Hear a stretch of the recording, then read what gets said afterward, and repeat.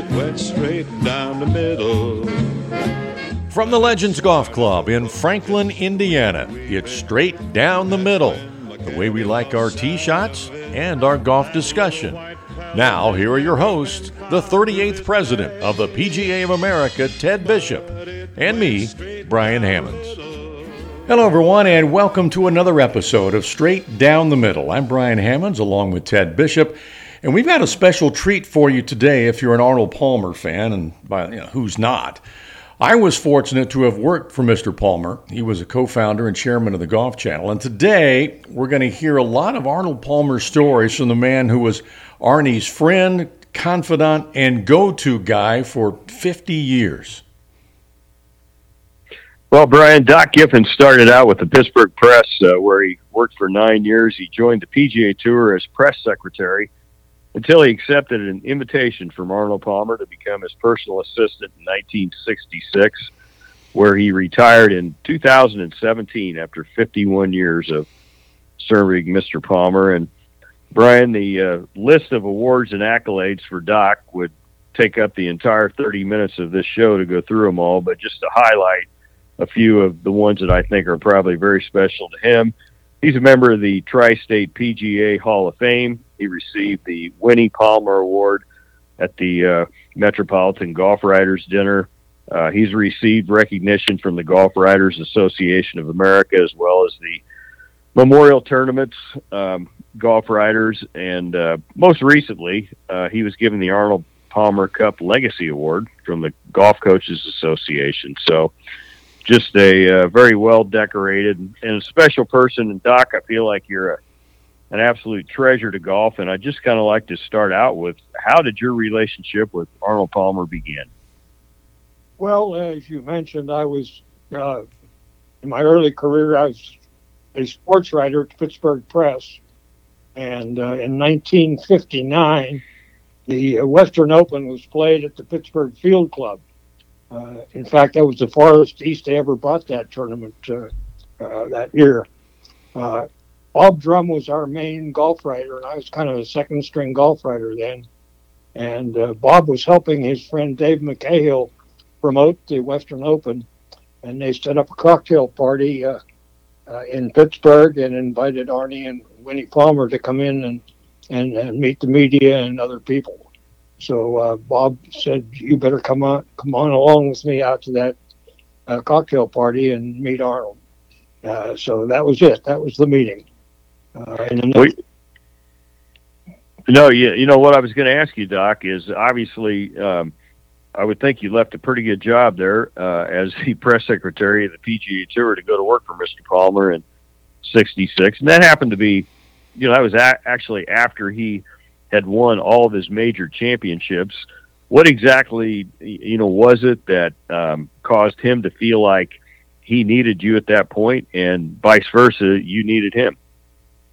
Well, his popularity and his business activities and other activities to press attention and so forth continued long after he won those majors. In fact, everybody expected him to win quite a few more after the '64 Masters, which unfortunately never happened.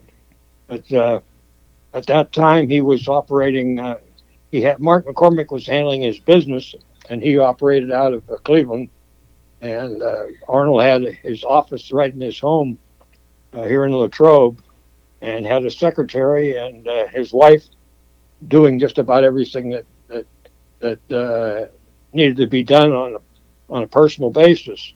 He and Winnie decided that, that was getting a bit overwhelming, so they decided to look for someone else, and fortunately they looked at me.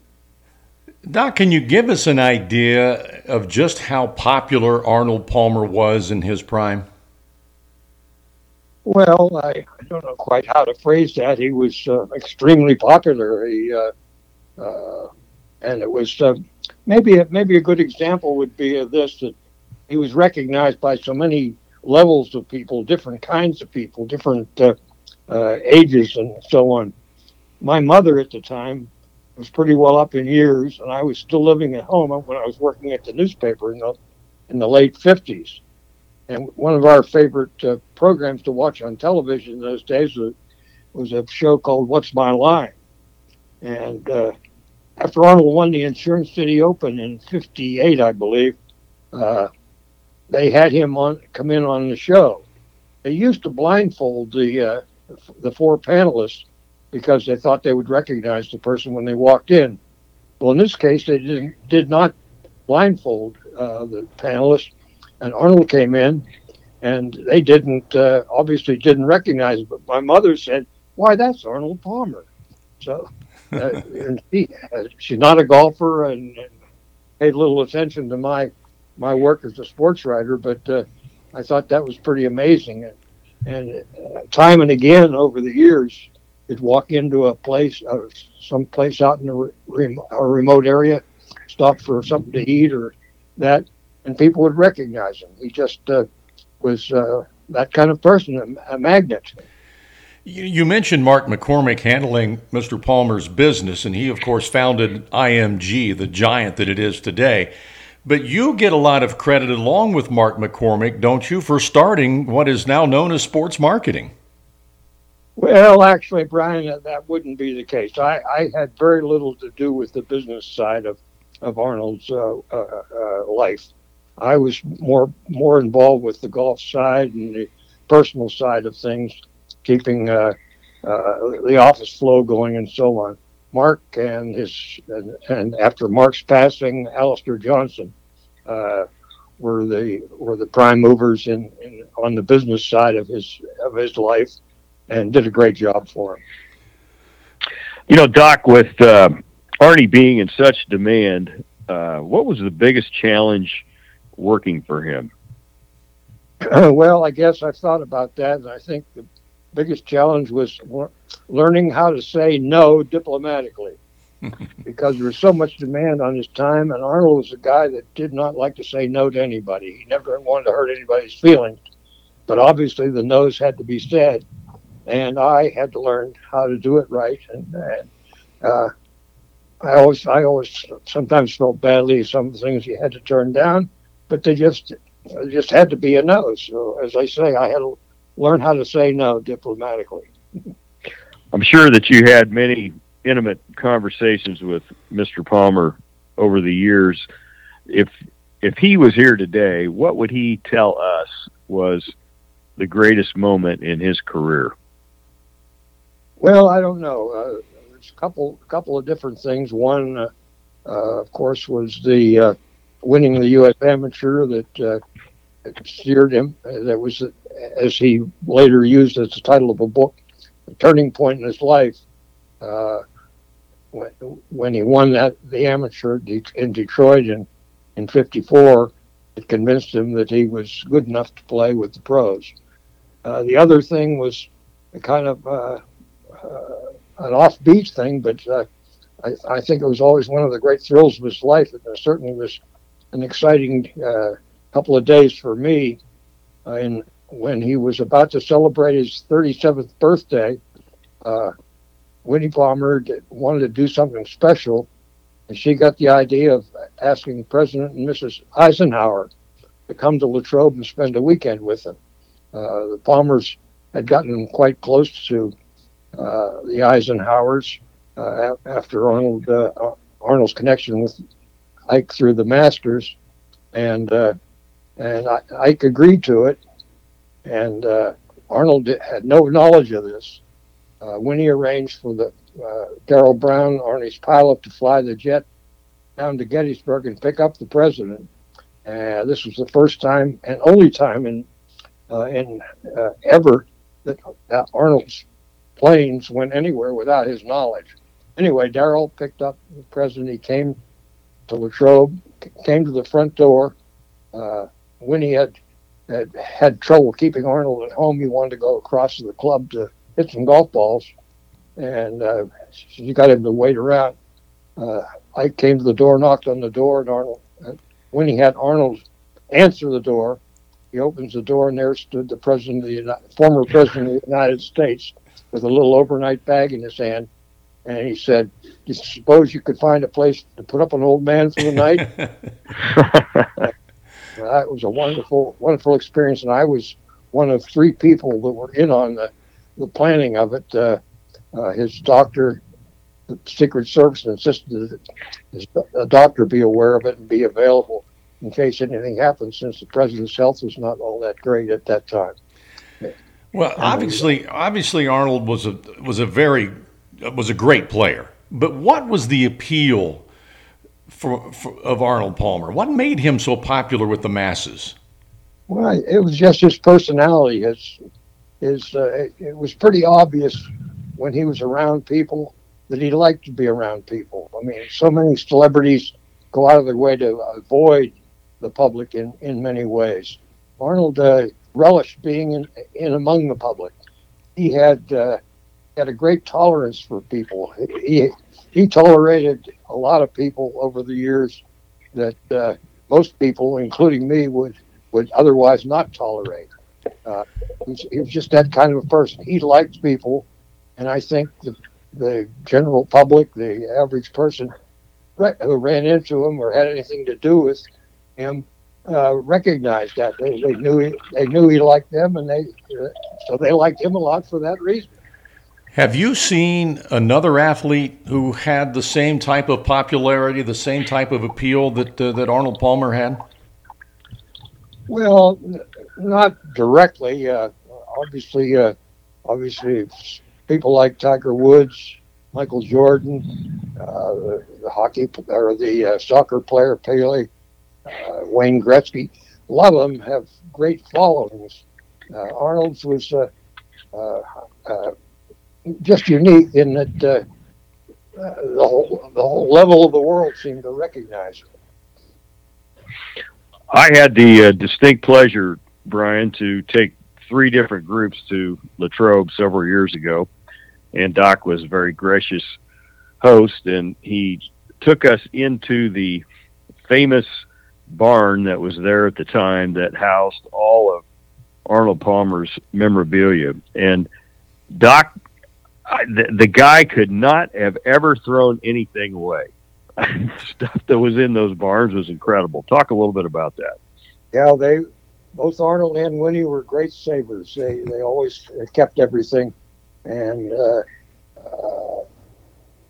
they overflowed for a long time. Obviously, we didn't have room for a lot of those things in the office, and Arnold had a couple of houses that he acquired along the edges of the golf course that he wasn't using, and they became storage places for a lot of the memorabilia.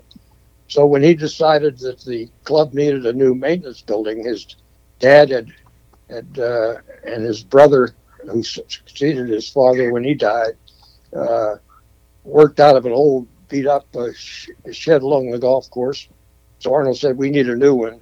So when he had a new maintenance building built for the club, he made it big enough that one end would be used to house the memorabilia. So that's why it all was then centrally located there, other than the things that were of first class, top level memorabilia that was stored in the office and on display in the office, which, Ted, you'll remember, of course, seeing very well.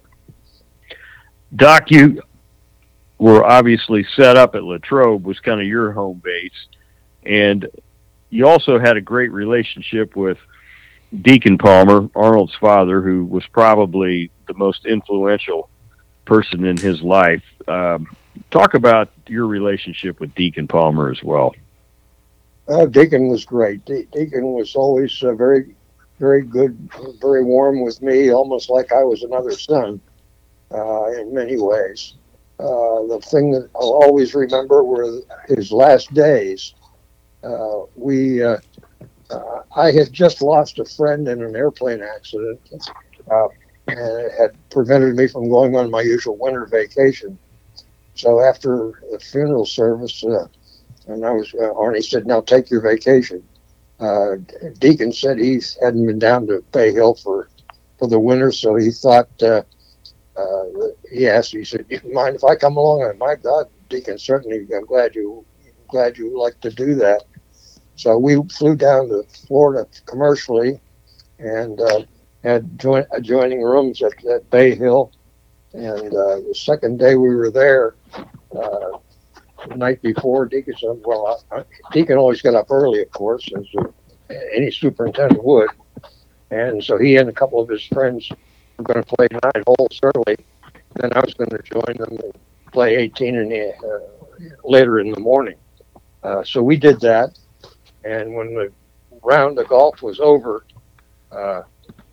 Deacon said he felt a little tired. I think I'll go back and take a nap. And I said, well, a couple of Arnie's charter pilots were going to take a boat out and they're going to take me for a boat ride. So I did the boat ride, come back in, and went back into my room, which was an adjoining room to Deacon's with the door in between, and the door was open. And when I got back in the room, and I looked in his room, and sadly, Deacon was on the floor. He had a massive heart attack and died. That was a heartbreaking thing. Arnold was in Palm Springs playing in the Bob Hope tournament, and had just shot a 64 and was leading the tournament when we got word to him of Deacon's passing. Deacon was a great man, and his mother was a wonderful lady as well. They ended up being great friends late in their careers, Doc. But what was Mr. Palmer's relationship like with Jack Nicklaus in the early years? Well, in those early years, of course, Arnold first saw Jack as an amateur out in Ohio. They had a special event honoring Dow Finstawald, late Dow Finstawald. That asked Arnold if he'd play in it, and he got Jack to play in it. So that was the first time Arnold saw him, and he was very impressed with his game. And when he was turning pro, Arnold had already established his relationship with Mark McCormick, and Jack came to Arnold and asked him if he could ask Mark if he would represent him as well. So Arnold had made an agreement with Mark that he wouldn't represent anybody else. But he relented in this case, and that's how Jack became Mark McCormick's second client. And in those years, of course, they booked a lot of exhibitions together, and a couple of television series involving the two. So they spent an awful lot of time together in those early years, much more so than later on in their lives. Well, Doc, I want to take you back now to the formation of the Golf Channel. What was Mr. Palmer's initial reaction when he was approached by Joe Gibbs with the idea? Well, he was a little skeptical, but he was certainly willing to listen. And he talked to some of his friends, his advisors, I shouldn't say friends, his advisors, and they were also skeptical of the idea. I wasn't in on much of that. I wasn't consulted, but ultimately Arnold overruled the thoughts that skepticism of the others. He decided it was the right thing to do, and away they went.